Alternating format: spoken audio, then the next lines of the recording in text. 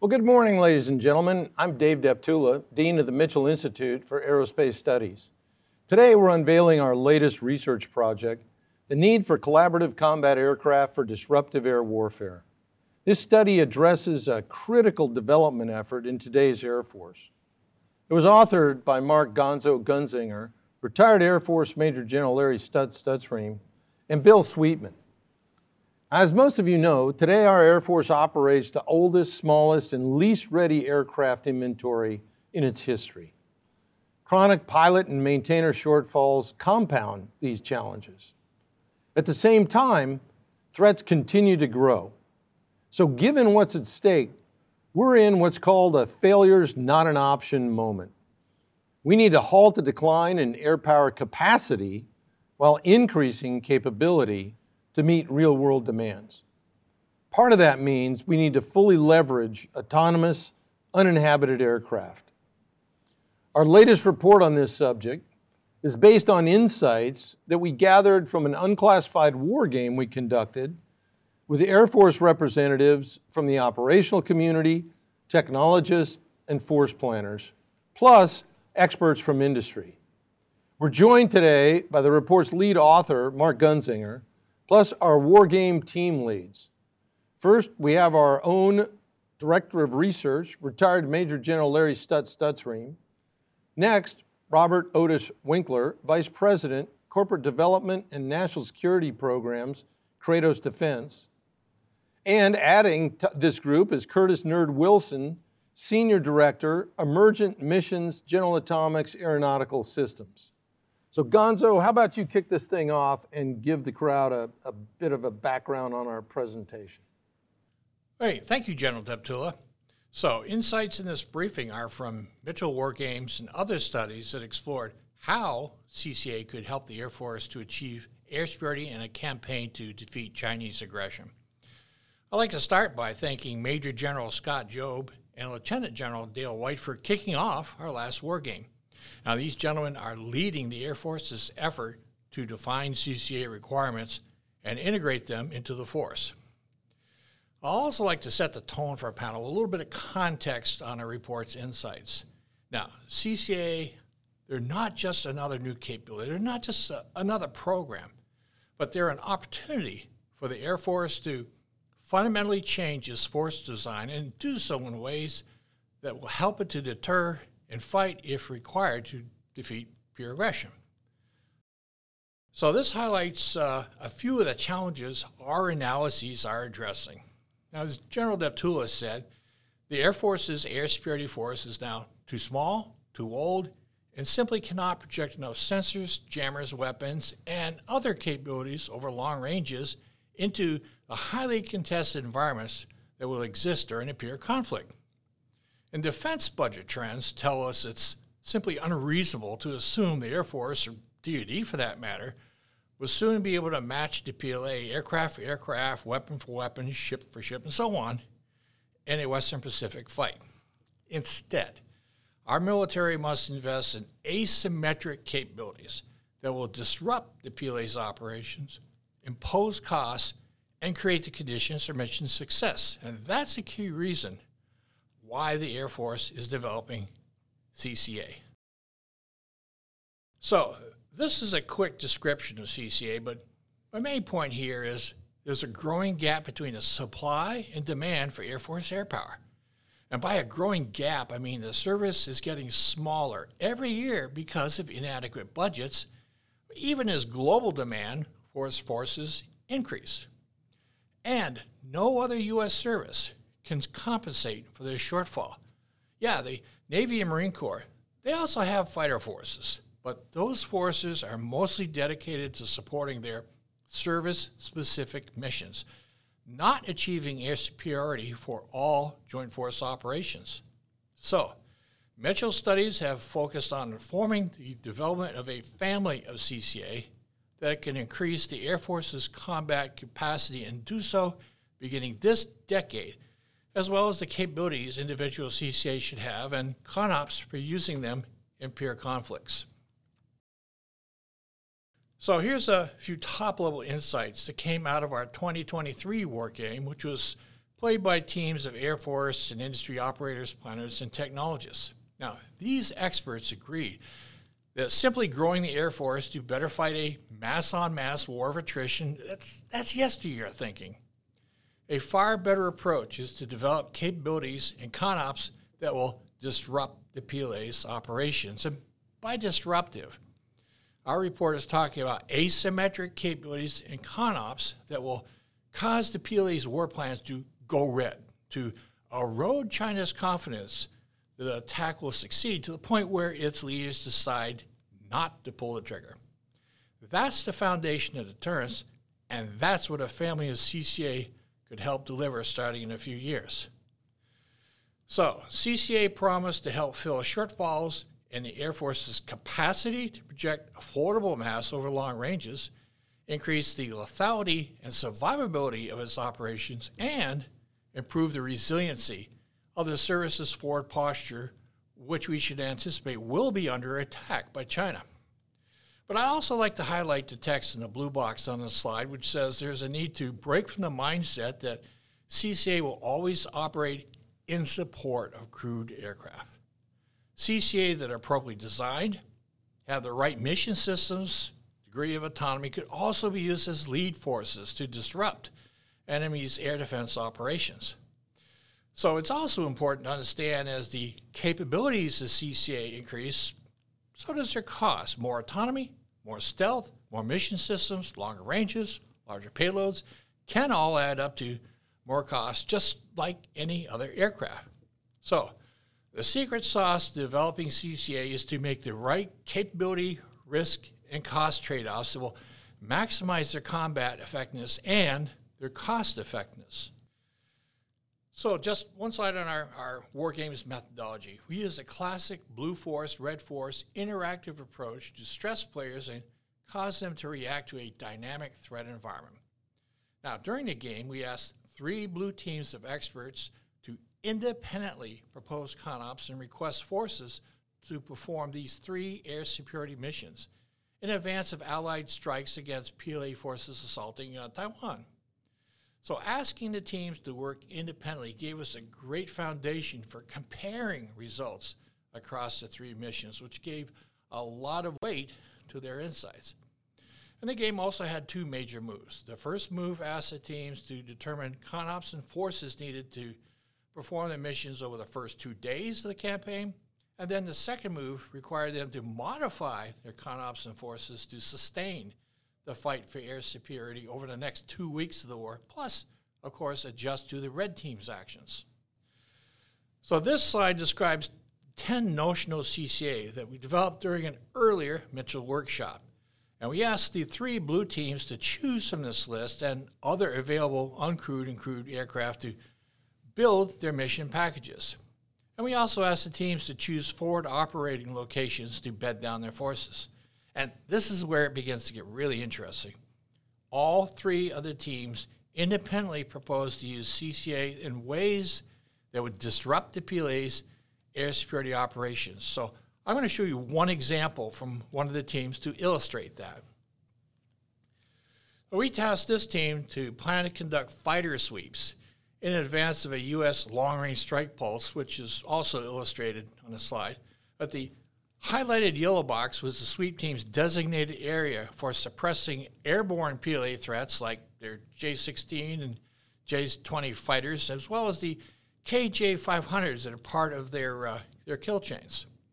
So the team proposed a 2-phase concept that would first use large numbers of CCA as the lead force to stimulate threats and begin to attrit them in advance of a second pulse of CCA operating collaboratively with 5th generation F-22s and F-35s. So here's the sweep team's first phase of operations, which they called their Brawler Force Pulse. The team planned to launch CCA-5s, which are lower-cost air-to-air missile-carrying UAVs, and other CCA from bombers, as well as ground locations in Ryukyu's Islands and the Philippines. So these CCA would penetrate their designated operating area, stimulate threats to react in ways that can be detected and the threats located, and then pass targeting information to the team's second wave of forces and of course, to cause the PLA to waste their weapons, their defenses against uncrewed aircraft instead of crewed aircraft. So the sweep team's second pulse consisted of that mix of CCA and 5th Gen fighters working collaboratively to, again, suppress air-to-air threats, as well as their enablers like Dragon Eye radars on PLA Navy SAGs that were screening the battle space. Weaponized CCA would complement F-22 and F-35 operations in the sense that they would increase sensors and weapons that the Air Force can project into the fight. So, to recap, this team planned a disruptive, two-phase approach to achieve a degree of air superiority that would be needed to support follow-on strike operations against PLA amphibious assault and other targets. And the other two teams came up with similar concepts, two-phase concepts. So here's the major insight. Our teams of experts overwhelmingly chose to use long-range, lower-cost CCA from that menu of 10 notional designs that I just showed you. Risk really drove their choices, since they believed that CCA attrition would be pretty high at the start of a conflict with China. Slide. And as the risk began to decrease somewhat as the campaign progressed, the team selected a larger number of more capable CCA-3s, as you can see from the bottom bar chart. They also valued the ability to air launch some CCA from bombers and ground launch them from short runways or even without runways, because that would help them create a more distributed posture that would reduce attrition from the Red Team's missile attacks on the Air Force's air bases. But I'd really like to foot stomp. The teams chose lower-cost CCA because of the potential to offload a great deal of mission risk to them and the potential to acquire those CCA at scale this decade. Again, risk and ConOps really drove the team's choices, which is another reason why the teams did not select the two non-attritable CCA you see on the slide that cost over $40 million each. So I'll wrap up some recommendations that came out of our war game, and I'd like to foot stomp once again. These recommendations are based on insights from our experts who participate in our war game and other analyses. They're not made up by Mitchell. First, a CCA force could dramatically change how our Air Force conducts air superiority operations and other missions, but developing that force will require balancing trade-offs between the capabilities of CCA designs and the costs. Second, experts unanimously agreed that CCA will be additive and complementary capabilities. They're not going to reduce the Air Force's requirements for F-35s, NGAD, and B-21s. The maximum combat value will be realized by taking full advantage of the attributes that crewed and uncrewed aircraft each bring to the fight. So I'll also foot stomp the Air Force cannot afford to waste air-to-air weapons in a fight with China, which means that weaponized CCA must have at least enough survivability to reach their weapon launch points. CCAs must also be fielded in the numbers needed for a peer conflict, including attrition reserves, which our current force does not have. And certainly there needs to be much more work completed to determine the right operating locations, logistics, and other supporting capabilities that are going to be needed to generate CCA sorties at scale in a fight with China. So as CCA designs are iterated over time, experts also recommended the Air Force take advantage of miniaturized munition components, more efficient compact motors, and other technologies to develop smaller weapons that would increase the number of targets CCA can attack per sortie, because more weapons per sortie is another key to rapidly blunting an enemy's offensive. And one last point. CCA could dramatically change air combat operations, but it will not happen if the Air Force is forced to rob money from its other modernization programs to pay for them. And as Secretary Kendall has stressed, a year-long continuing resolution would delay fielding a CCA force, which frankly we need in the field over the next few years. The risk today is simply too great, and the opportunity to bolster deterrence in the near term is too important to permit that. Thank you, and back to you, General Deptula. Well, thanks, Gonzo. Appreciate that rundown.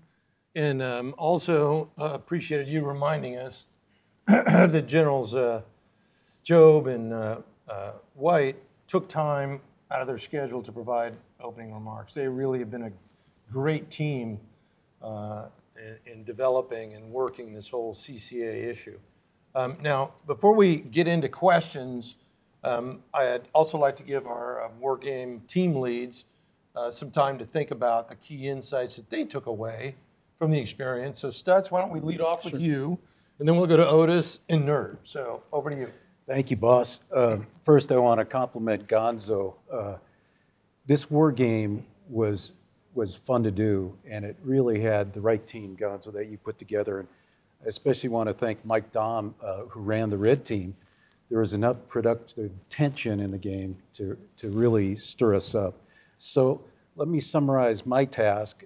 Our team was dedicated to suppressing PLA SAGs that were operating northeast of the Taiwan Straits. Now, those SAGs have got the Dragon Eye radar. They've also got the HHQ-9 surface-to-air missile. And that missile, it's got about range, we used about 135 nautical miles. So the KJ-500s are involved and to really take maximum use of that air defense bubble. So we knew there was a vulnerability to the SAGs in that if we hit it hard, we could take it out of business for quite a bit of time, because while they're away, it's tough to rebuild structure on the vessels, so it would probably have to go back to port or at least be taken out of the fight. So our con-op was to bring MQ-9 Reapers out on the fringes of the threat to begin the look for the SAGs, locating the SAGs. They were equipped with multi-mode maritime radars. And then we sent in CCA-10. Now, CCA-10 was configured for electronic warfare.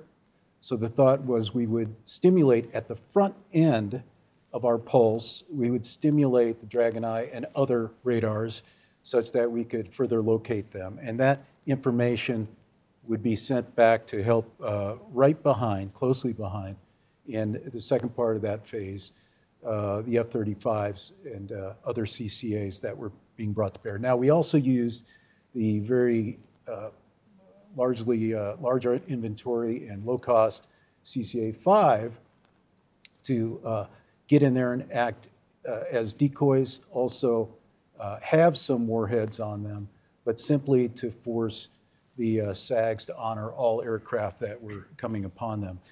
Now, later, in conjunction with the manned aircraft, the F-35s, we used a LRASM-equipped CCA that then did a multi-axis attack on the SAG. We felt that quantity had a quality in its own right, and so we would come and do as much as we could in terms of axis attack on that SAG. Now, one of the concerns we had, highlights of this, was all about comms, and we know this, that we're going to be fighting in a disrupted or denied comms environment. So we also used CCAs, the low-cost CCAs, as comm nodes to try to bring back as much information to other CCAs that were equipped to take that data, and also the manned aircraft. I want to make it clear that we did not use the more exquisite CCAs, the expensive ones. We didn't use them because they were both low in quantity and also expensive. That wasn't in our calculus. It just turned out using the lower cost CCAs to offload risk from the manned aircraft to the CCA just made a lot more sense in the con-op that we developed. So those two things stand out to me as being really insights. And I'll say one last thing, that we were worked pretty much the last minute, and it was pretty surprising when it turned out that without collaborating, all three groups had a similar approach to using the CCAs. Otis, I'll pass it to you. Thanks. I'll echo one, the the idea of the war game itself, the way that the war game was set up was really remarkable. It mirrors very closely to the things the operational planners in the Joint Staff and in the Air Force are dealing with today. And the fact that we had operators as well as operational planners that are doing this today involved and actually leading our planning efforts for this war game, I thought provided some really significant insights with where things went. Our team was responsible for doing both OCA and DCA across the entire move period. So one of the big takeaways was our ability to position the CCAs inside of the first island chain, because what that allowed us to do is to provide DCA capability on call, as opposed to trying to synchronize our DCA efforts with the pulsed operations that were going on with the OCA. So because we could distribute ourselves inside that first island chain, launch as required, and then recover as required and turn the aircraft at a faster time than the enemy could. And it really disrupted the Chinese schema maneuver, and during adjudication, right, it paid big dividends for us. The fact that we also coupled within the first island chain with either very, very short runways or even not using runways at all, coupled with the air launch capability that our OCA could bring forward at the same time. Really those two things together provided a great synergy, again, to really dismantle the OCA and DCA capabilities of the adversary.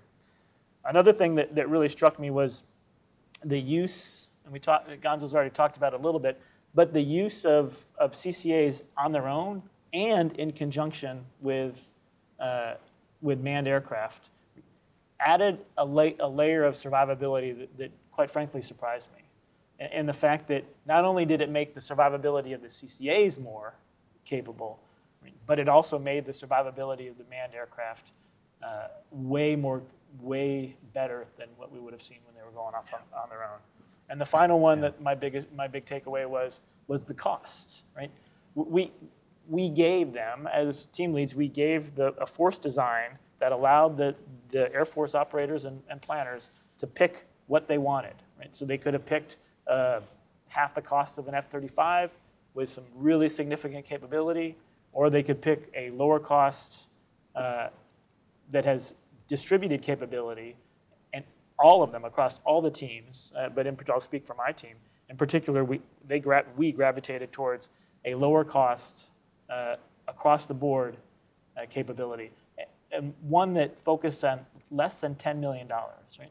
They had the ability to go 40 to 60 if they needed to, but we didn't utilize any of those, right? And we utilized, really focused around that $10 million point. I think the price is less important, 10 or 11 or 15 or whatever, but the fact of a lower cost to get us that affordable mass, put the affordable and affordable mass, was a huge takeaway for me, and I think it's something that we'll see going forward. Yeah, well said. Okay, so I'd really like to thank Mitchell for putting together such a great team for us. We had a swath from the entire enterprise that ranged from 5th-gen fighter pilots to 4th-gen fighter pilots to RPA pilots like myself, industry, AI experts, industry airframe experts, mission systems experts. We had maintainers, logisticians, even Space Force were all represented in my group specifically, but I know that every other group had just a huge breadth of experience. So furthermore, I really want to congratulate Mike Tom for making everyone go pale with the red team briefing on how complex and challenging this threat is going to be for this particular scenario. And not just in the air domain, but across multiple domains. So with that in mind, after the red team briefing, all of the group collectively came together and just kind of sat down and said, "Wow, this is a really challenging problem." And the survivability in this particular scenario is going to be very challenged.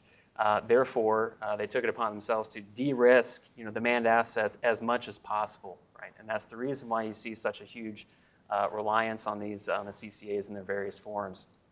Furthermore, the fact that the red team said there's going to be 300 or so PLA airborne assets operating during any given pulse, for example, during these operations. And not only that, you have the SAGs to deal with as well as these multi-domain threats. So our mission was the SWEEP mission, and that's to attrit the PLA fighter force as well as break down the long-range kill chain, meaning we have to target the KJ-500 and other surface assets. So in order for us to be successful, our group took it upon ourselves to, like I said, de-risk the manned fighter platforms as well as the HAVAs that are supporting them, and rely upon very low-cost, high-quantity, scalable assets.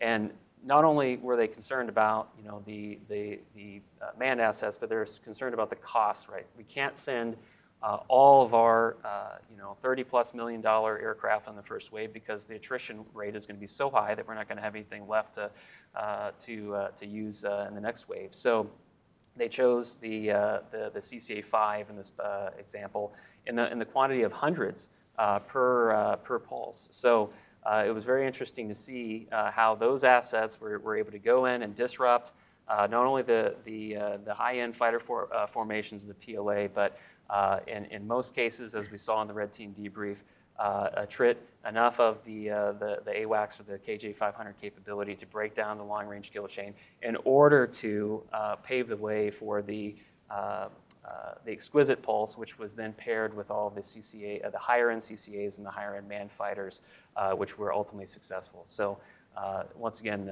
can't say enough how much I appreciate Mitchell for putting this together for us.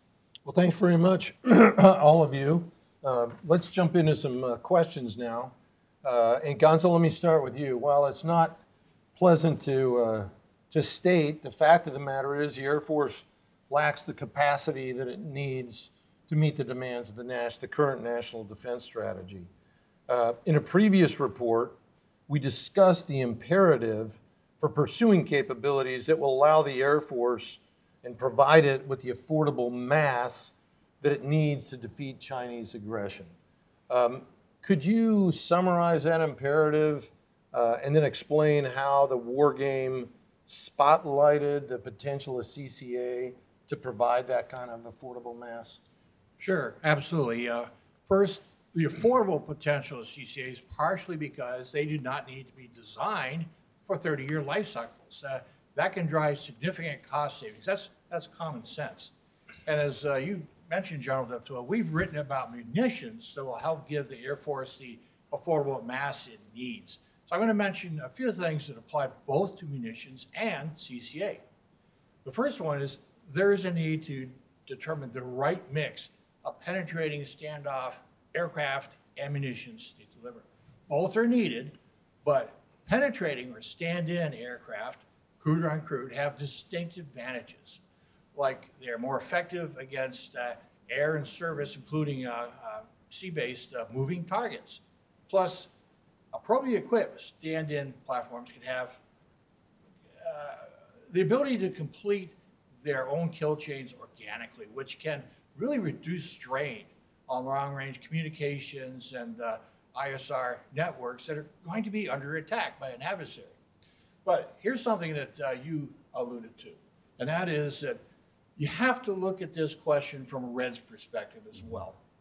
An all-standoff force presents far more of a single-dimension threat to defend against compared to a stand-in uncrewed and crewed force. Is an inbound threat, for example, from a Red perspective, is that an F-22, an F-35, CCA? Is it jammers? Is it going to kill me? Does it have weapons? Is it just a sensor? I'm not sure. I'm going to treat it as a threat, and I'm going to respond appropriately, and I'm going to expend some of my defenses to defend against it.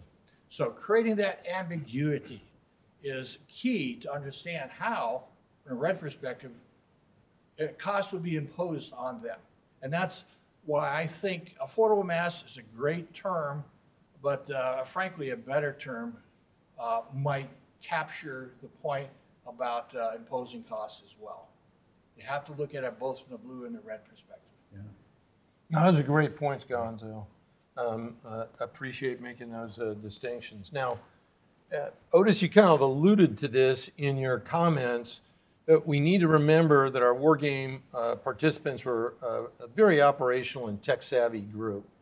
But when we talk about changing the Air Force's force design, Big transformational ideas are often met with skepticism in OSD and on Capitol Hill.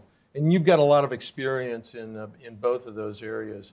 So how can the Air Force prepare itself to best communicate the value that CCA bring to the equation to those key audiences? Sure. So I'll start with Congress, because I really think that by the time that the budget request, presidential budget request, comes over to the Hill, right, you've at least gotten through OSD, and they've hit a partial, I believe, button on it, right? And then they allow Congress then to weigh in. And so Congress, I think, is key. And I think that what you end up with, the key to Congress is that they have to see a progression in capability. They can't just take a leap of faith for force design and move from, well, we're going to start divesting these aircraft in the hopes of getting something in the future. And we've seen that with JSTARS, we've seen that with the RQ-4, right? We've seen that with the F-15 divestment, or attempted divestment and then stoppage, right? And even in the A-10, right? We need to, for Congress, they need to see a capacity issue, and then they need to see a programmatic movement forward, so they're not just jumping on the bandwagon. And so what that really means for us is a heel-to-toe kind of replacement. Right now, all the studies show, multiple 4 or 5 studies show for just fighter aircraft, that you need the Air Force needs about 2,000 fighter aircraft in their inventory as a minimum. And optimally, in the 2022 NDAA, it calls for 2,500 as an objective force. As the Air Force starts divesting aircraft, they're slowly moving towards right about 1,500 across the FIDEP. And so we're going to have these affordable CCAs in order to fill that gap. And the only way that you're going to be allowed to start divesting is to get these things out in the field, to get them flying, and to show programmatically that it can get done in an affordable way. One of the things that struck me at the beginning of this war game was when AFRL stood up and said, hey, we have proven that we can get these aircraft for $600 a pound. I think most of your audience and everybody at this table knows that, shockingly, we buy aircraft almost by the pound, or there's a direct correlation between the price we pay for the aircraft and how big and heavy that they are. For man fighters, it's about, in current dollars, it's about $4,000 a pound, and AFRL has proven out that you can do this for $600. So that fundamentally changes the cost equation for these aircraft. It's been proven out, so as long as the Air Force maintains that kind of cost structure, right, Congress will be hit the I believe button there. And then it's a matter of producing these things, getting them out into the field before we start taking a risky change in our overall force design. No, it's an excellent set of points, so appreciate this. Now, kind of carrying on to that theme, let's get to the lower cost potential for CCA designs.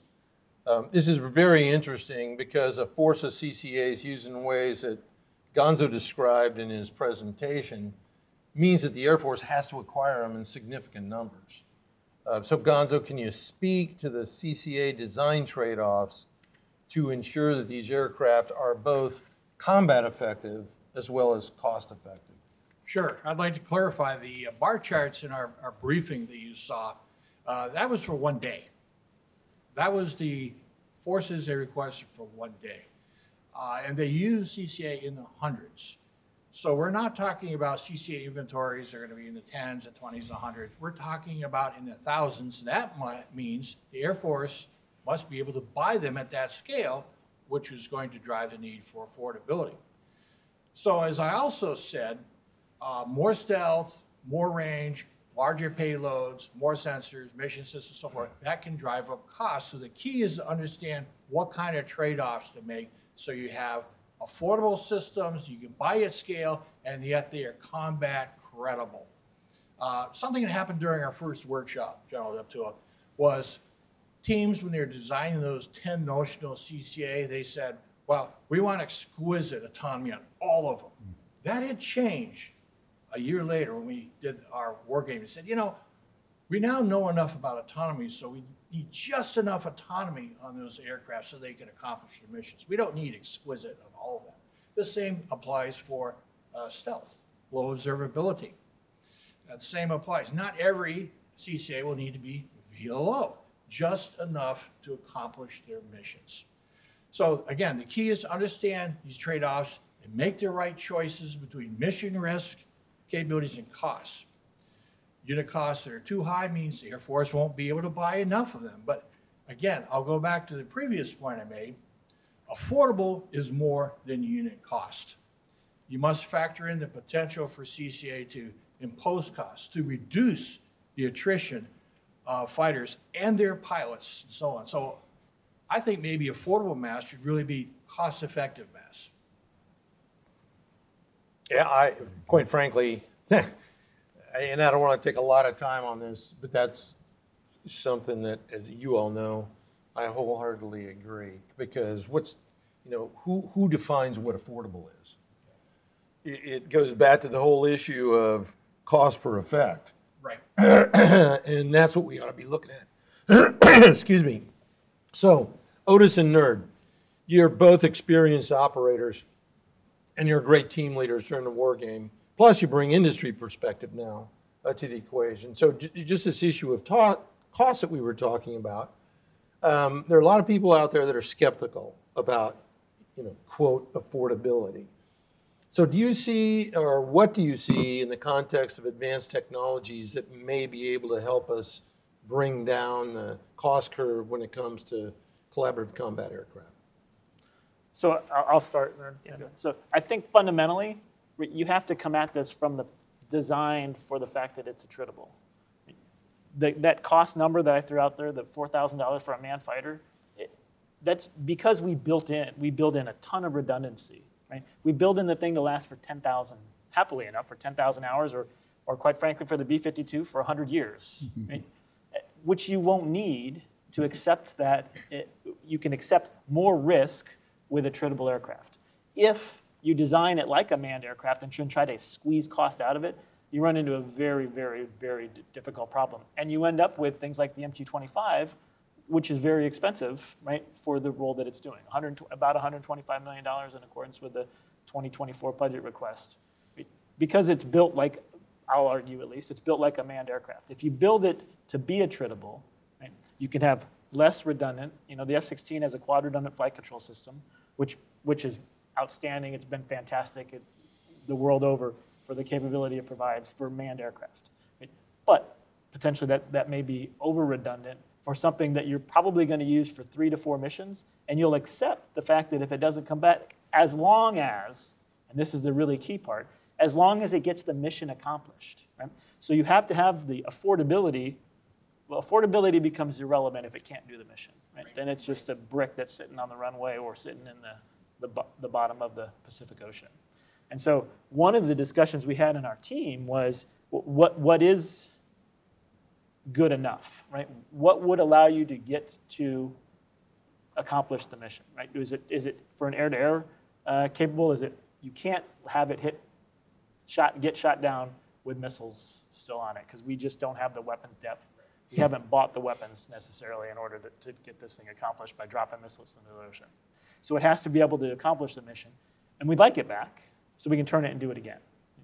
So looking at it from that eye, I think you can pull out, fundamentally design it with costs as a technology, as opposed to trying to squeeze cost out of it later. Oh, very good. Nerd?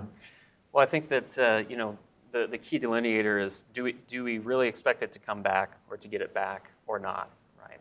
And that drives all the design trades such as landing gear or some sort of recovery system, and all the way down to the chip level. I was just having a meeting with a vendor last week, where they designed chips and avionics boards and all that stuff, and they said, well, how long do you need this to last? Because if it only needs to last 30 minutes of processing load, then before it melts or otherwise is unserviceable, then the cost goes surprisingly goes dramatically down, right? But if you need it back and you need this thing to last thousands of hours, as Otis said. Now we have to look into liquid cooling and higher grade materials, et cetera. So another key point is the policy, and Otis touched on this, is if we are designing these to be collaborative combat aircraft by aircraft standards, then that levies a whole different list of airworthiness and testing requirements that are, as well as policy considerations for the autonomy and the AI, et cetera. But if you were to now couch something that you know is going to be attritable against, for example, a weapons policy and or airworthiness certification, then you fast track a lot of, or usurp a lot of those requirements. And then lastly, what I'll say is we were very fortunate to have an A4 representative, so a maintainer in our group, and he made the very astute observation that kind of was lost on a lot of pretty much everyone else. He said, these things look like they're pretty low to the ground. They're small, and it's going to be hard to get up underneath there. I mean, is a standard weapons jammer going to work with this thing? And everyone kind of took back and said, yeah, probably not. So now, what he insinuated was now we have a whole new ground support equipment requirement that could be levied against these things, which is just going to do nothing but drive cost further and further up and require bespoke equipment at all these austere locations. So the takeaway from that was, maybe we should look at what equipment's already out there on these various FARPs, forward operating locations out there in the Pacific, and see what we can use, reuse, and design to those that existing equipment, so that we don't have to levy an entire GSE bill, as well as sparing. So the A4 talked about sparing. What are we going to do if these are one-time use and one of them comes back and it's all banged up? Can I just assume that I'm going to cannibalize that, or I'm going to have a spares kit out here? All of those considerations, compound against each other, but drive up the costs and affect the affordability of these aircraft. So all things need to be considered in the requirements. Yeah, thank you for that. Now, Stutz, originally CCAs were referred to as loyal wingmen, and that created an image of one that still kind of hangs around today, of direct support for a particular other aircraft. But as the war games showed, the experts and participants figured out that we can use these things for a lot of different mission sets beyond directly assisting an inhabited aircraft. Yeah. Could you elaborate a bit on what your team's views were? You bet. Well, the old guys like you and I, easy. And science fiction in movies like the recent Top Gun 2, you see a lot of this type of flying, wingmen on the wing, close together. These young bucks over here to your right, they're of a different age. Otis isn't that young. Yeah, that's true. Fair enough. but where you have, for example, our F-22s, they operate as teams, but they're not. They're like this. They're in different lanes, different zones. They don't see each other. So this notion of a loyal wingman, and Mitchell Institute actually had a presentation about 4 or 5 years ago, where the thinking was really entrenched in this very close tie. Now, there may be a tether, and we hope in certain situations there's a tether of some sort to where the manned aircraft is controlling, directing, and using that CCA. It's collaborative. But what we saw across, I think, all three teams is that, especially in Nerd's team, which had that brawler phase, unleash these CCAs. The more automation or autonomy, great. We want them to go out there, cause disruption, and I don't care where they come from. We all launched from Japan, islands, Philippines. Do we want to classically rally these all together in some force package, choo-choo train that goes in? No, we want multi-axis, we want surprise. So the notion of a loyal wingman vice these other types of dimensions of how CCAs can be used very independently and at different degrees tethered to a manned aircraft. That's a powerful spectrum of uses for CCAs. No, that's very good. I'll be quick, but as you're talking, I'm thinking, way back when the F-15 was first introduced, 1977, 78 timeframe operationally, there were several of us who didn't want to fly the traditional close, but to spread out 20, 30 miles apart. Yeah. But we didn't have an operationalized data link system like we have today that enabled us to do that. Yeah. And the old farts then forced us back into visual formations, Yes. but I digress. One for Otis and Nerd. The menu of CCA designs available to the wargame teams gave you all options for launching and recovering the aircraft from shorter runways and even without runways at all. So where did the teams gravitate to for their preferred launch and recovery modes? Any observations? Yeah, I was taken back a little bit in this because I really think that it was fundamental to my team's operational design and the fact that, one, it was a cost-imposing strategy on the enemy to be able to spread out and to use roads or even no runways at all, right? Or to use air-launched capability to be able to come in and recover, even the air-launched to recover at these austere locations. Because what it does is it's intuitively, it spreads out the number of targets that the enemy has to hit. And so now the enemy is spending its ballistic missiles to attack these austere locations, as well as having to attack the main operating bases. And so that was one aspect of it, the cost imposition. The second aspect of it was where we positioned the aircraft inside that first island chain in non-traditional locations, right? But still using the ACE concept. It allows us to launch at our time, our desired, to get in the middle of the pulsed operations that the enemy is doing. And it completely disrupted their OCA and their DCA capability, at least in the adjudication for our team, and allowed us to make both our DCA significantly more lethal and our OCA pulsed operations, right? One, be mission successful, and then two, increase the survivability twofold. Very good. Yeah. So real quick, the one interesting takeaway after the first phase, and we came back and we debriefed, Mike Tom got up there and said, all right, here's the attrition of, here's how you did, right? And here's your attrition numbers across all your different assets. And by the way, 40% of your attrition was on the ground, was on the ramp, aircraft that you didn't use that you were saving, putting in reserve because the PRC, the PLA are coming for you. They're not just sitting back in some defensive posture waiting for us to bang them up. They're coming to attrit our forces on the ground before they even get a chance to fight. So that drove the need for further and further standoff bases as well as these austere ground launch locations and or aircraft that were able to carry and air launch these aircraft in from very long ranges away. So that was something that was very changed my perception, at least, in the game.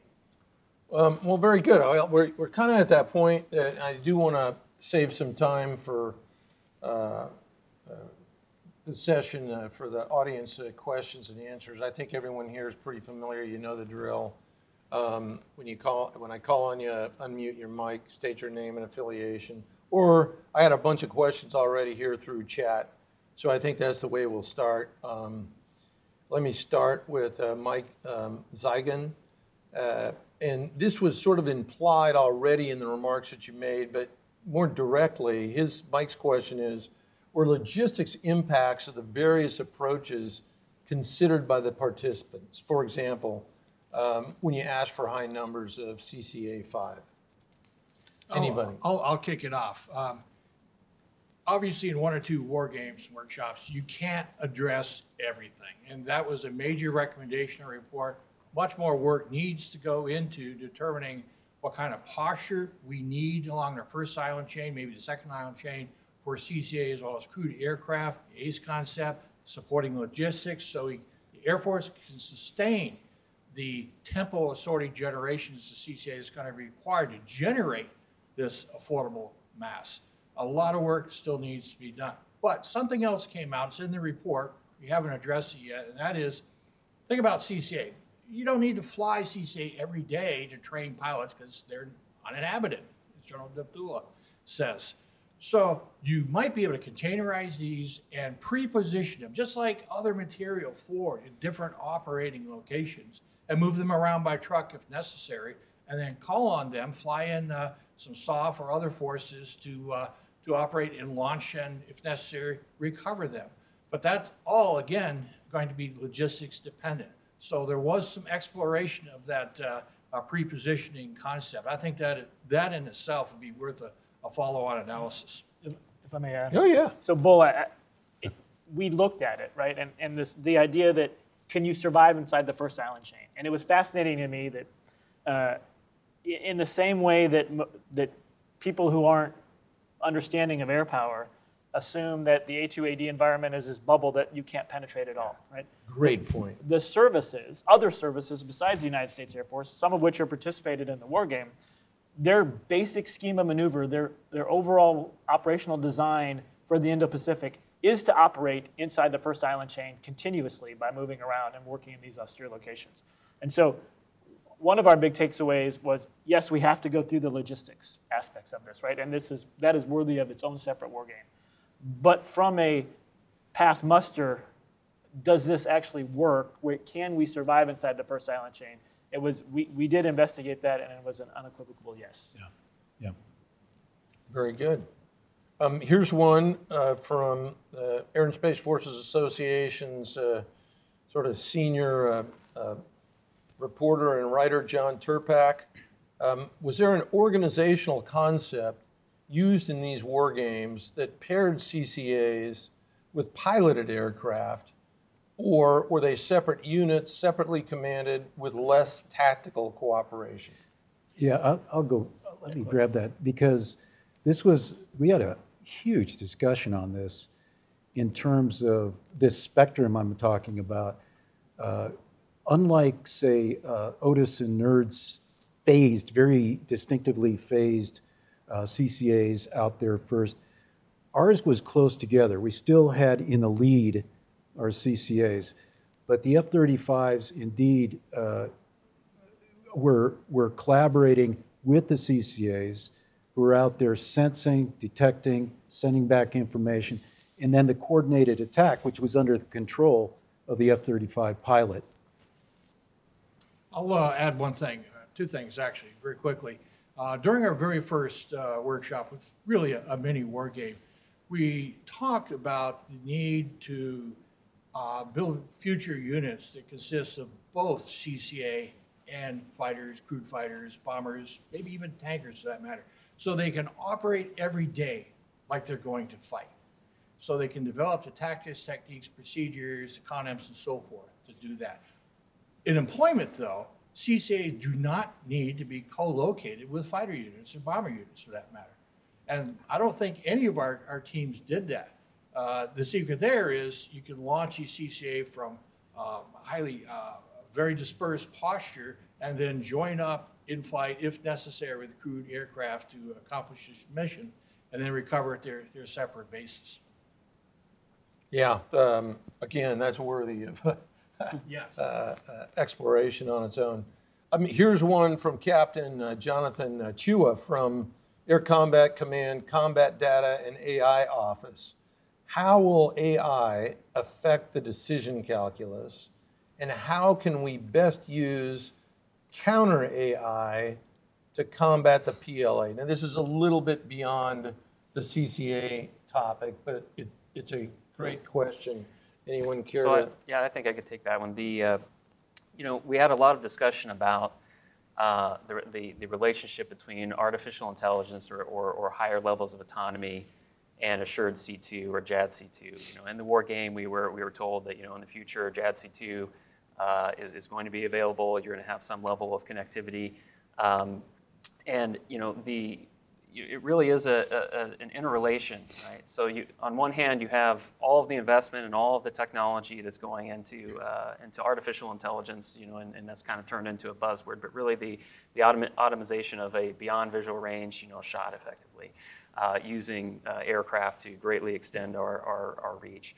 But on the other hand, you have a lot of investment through JADC2 into the assured command and control of these aircraft. So that would say that at some level I can guarantee that there's going to be a data link or some sort of link of status report back and some sort of command function to that aircraft. So they offset each other. Right?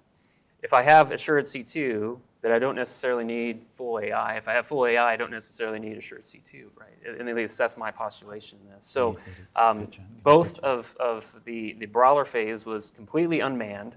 and assume that we were operating in an autonomous fashion, and these aircraft were behaving as weapons, and we're engaging the enemy without much human interaction at all. The exquisite phase was intended to be more of a collaborative aircraft with the 5th Gen, to where these aircraft were under the command of a direct fighter formation. So, the answer is really both AI and autonomy and command and control.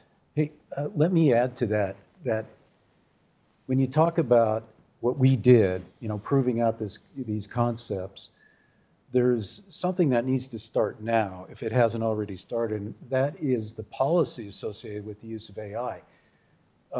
If you think about it, in the brawler phase that Nerd used, I mean, we're talking about having the liberty to not have some human in the loop or on the loop. I mean, the ultimate value of the CCA that is operating without a tether to get out there, detect, maybe destroy, be a decoy, whatever it is. If you are going to employ lethal force, we have to think about changing the ROE we have today, which is very controlling of human on the loop or in the loop. So that policy is outside the hands of the United States Air Force. That's a thing for OSD to pick up and then work with Congress. There's got to be an understanding that if we are operating in a disrupted environment, the utility of CCA is reduced. I mean, they win because we're restricted from ROE in some way, from really having some degree during that fight of more liberty to employ the CCA without humans in the loop. That's an excellent point. Again, much broader subject, but one that we are writing about. And Captain Chua, we didn't get to the second part of your question there on how to use counter AI to combat the PLA, but send me an email and we'll discuss that as a potential study area forward. Here's one from Steve Doucette. What do you think the priority will be by the Air Force to develop CCA to be used in an ISR role? Clearly your focus was on weapons employment, but any discussion on ISR applicability? Yeah, we did talk quite a bit in the panel about weaponized CCA. The report is much broader. It talks about using CCAs as sensors, active and passive sensors that could range out in front of other CCA as well as inhabited aircraft to detect threats, report back, and so forth. Jammers, electronic warfare aircraft, and maybe even in future cyber. We're not sure. The future of CCA is really bright, and investigating and understanding how they can contribute all these different mission areas together as a cohesive whole, as a collaborative force, that's going to yield the full power of CCA. So it's not just weaponized CCA. I didn't want to leave anyone with that impression. It's all those other functions that they can perform to, again, reduce risk and create decisive effects. Yeah, our group said E7s need CCAs too. Right? Absolutely. Because just like we're going after the KJ 500, we can expect the PLAAF to come after our E7s. So, we need to increase the complexity of their targeting matrix, but also distribute and disaggregate the E7 effects through some sort of ISR or C2 type aircraft. No, that's a critical point because, as we all know, PLA Air Force has specifically designed weapons to go after our high-value assets like that. Here's one from Andrew Shirtliff. Did the wargame teams look at the cost per effect, not just at the platform level, but at the aggregate level when taking into account the thousands of lower-cost CCAs required in the wargame scenario? Great question. I wish CAPE would take that kind of approach more often. Yeah. Yeah, I'll handle this very, very briefly. I'm not aware of a great deal of government analysis on that. That is critical, absolutely important. The tendency of DoD green eye shade people is to look at program costs, sustainment costs, equipment costs, and so forth, and not the cost effectiveness of these capabilities. We saw that in some other new platforms that just beginning to join the force. The cost of flying hours compared this against that platform is better, so we should, well, wait a minute. What about their effectiveness in warfare? What about their cost effectiveness? Oh, well, we didn't look at that. I've actually heard those words come out of CAPE. I'm not throwing stones. My point is, the questioner is exactly right. We've got to take a look at that just as much as we do unit costs. And I think that for the war game itself, although we didn't do a direct analytical analysis of cost per effect, Right. which should be done, but we did look at intuitively, can the mission get accomplished by using this type of asset, or do we have to move to a different type of asset? And by doing that, I think what we discovered is not only did the CCAs, all the CCAs that were used, contribute to the cost of effect of themselves, but actually increase the cost of effect across the entire pulsed operation or the mission sets that were being done. I know we've come to the end of our time, but there are some great questions here. Lightning round, real quick. Here's one from Philip Gross. How do you consider command and control options of these collaborative combat aircraft? At the mission management level, tethered to inhabited aircraft, or at the battle management function level? What kind of dynamic shifts were involved from one mode to another? Yeah, this came up in the game in the side chat. We didn't look at that specifically, but F-35 pilot gets up and says, man, the way we do business today, we marshal aircraft, we have an ATO, things are timed in terms of having the tankers ready to go and refuel. There needs to be an analysis, and that's implied from this game, analysis of how we do business today in terms of marshaling those forces, just this one area, marshaling those forces, and then look at what it means to have these CCAs coming from ground launch locations, air launch locations. We don't want them all to come back in a mass. We want all these presentations to the adversary, but they have to be synchronized. They have to be orchestrated in some way. So there's implications for, and I think, of course, the F-35 pilot in this game has to have control. Battle management in locales in the battle space has a role. And there's also something back in the central planning place, command and control, what we refer to as a CAOC today. Things have to change. That needs to be analyzed. Yeah, I mean, I'll just add, going back to what Nerd was saying, is I think it's directly proportional to that rheostat that we have between a resilient, reliable command and control, low latency data link capability, all the way over to fully autonomous, policy compliant, lethal autonomy, right? And where you are in that, from a technology point of view, will allow you to go from anywhere from direct command and control to mission, to overall mission management. I think optimally, you have to be able to run that entire gambit, but you want to focus more towards the commander's intent aspect of things to be able to control a large number of CCAs by a small number of manned, either aircraft or ground control. Right on.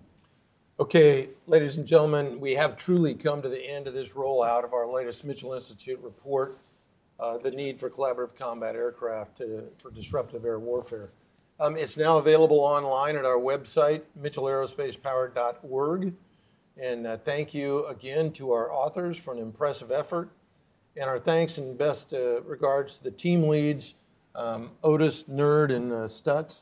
Very much appreciated. And to our audience today, from all of us at the Mitchell Institute, have a great Air and Space Power kind of day.